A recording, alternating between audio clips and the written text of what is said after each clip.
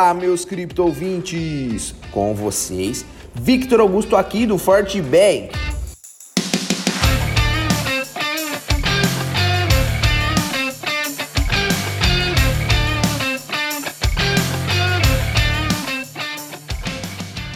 Após um período de correções de preços mais intensas, o Bitcoin deu um salto de valorização nesta segunda-feira, dia 18, experimentando uma retomada aos 37 mil dólares.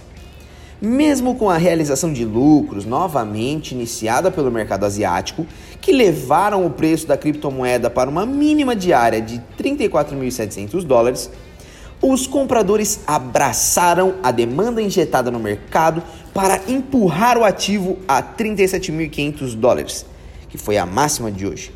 Com uma oscilação, a moeda digital é comercializada agora a 36.300 dólares, enquanto no Brasil, seu valor é de 193 mil reais. A reversão de vendas do mercado asiático faz parte de uma antecipação da possível queda do dólar. O índice dólar, que compara a moeda norte-americana com uma cesta de moedas de parceiros comerciais, estava em forte crescimento na última semana e o mantém nessa segunda-feira. Porém, o mercado está esperando uma queda do dólar no curto prazo.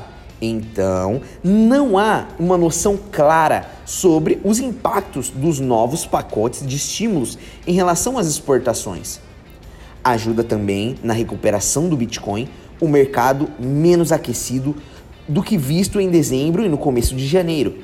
Nesses períodos, o nível de compra era extremamente alto e uma correção e até mesmo uma lateralização eram bastante necessárias para que o mercado se ajustasse e voltasse a definir um caminho mais claro para suas movimentações.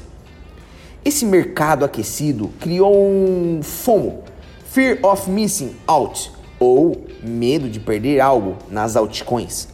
Com todo o setor de cripto acumulando ganhos, os investidores começaram uma corrida para não perder o ímpeto de alta.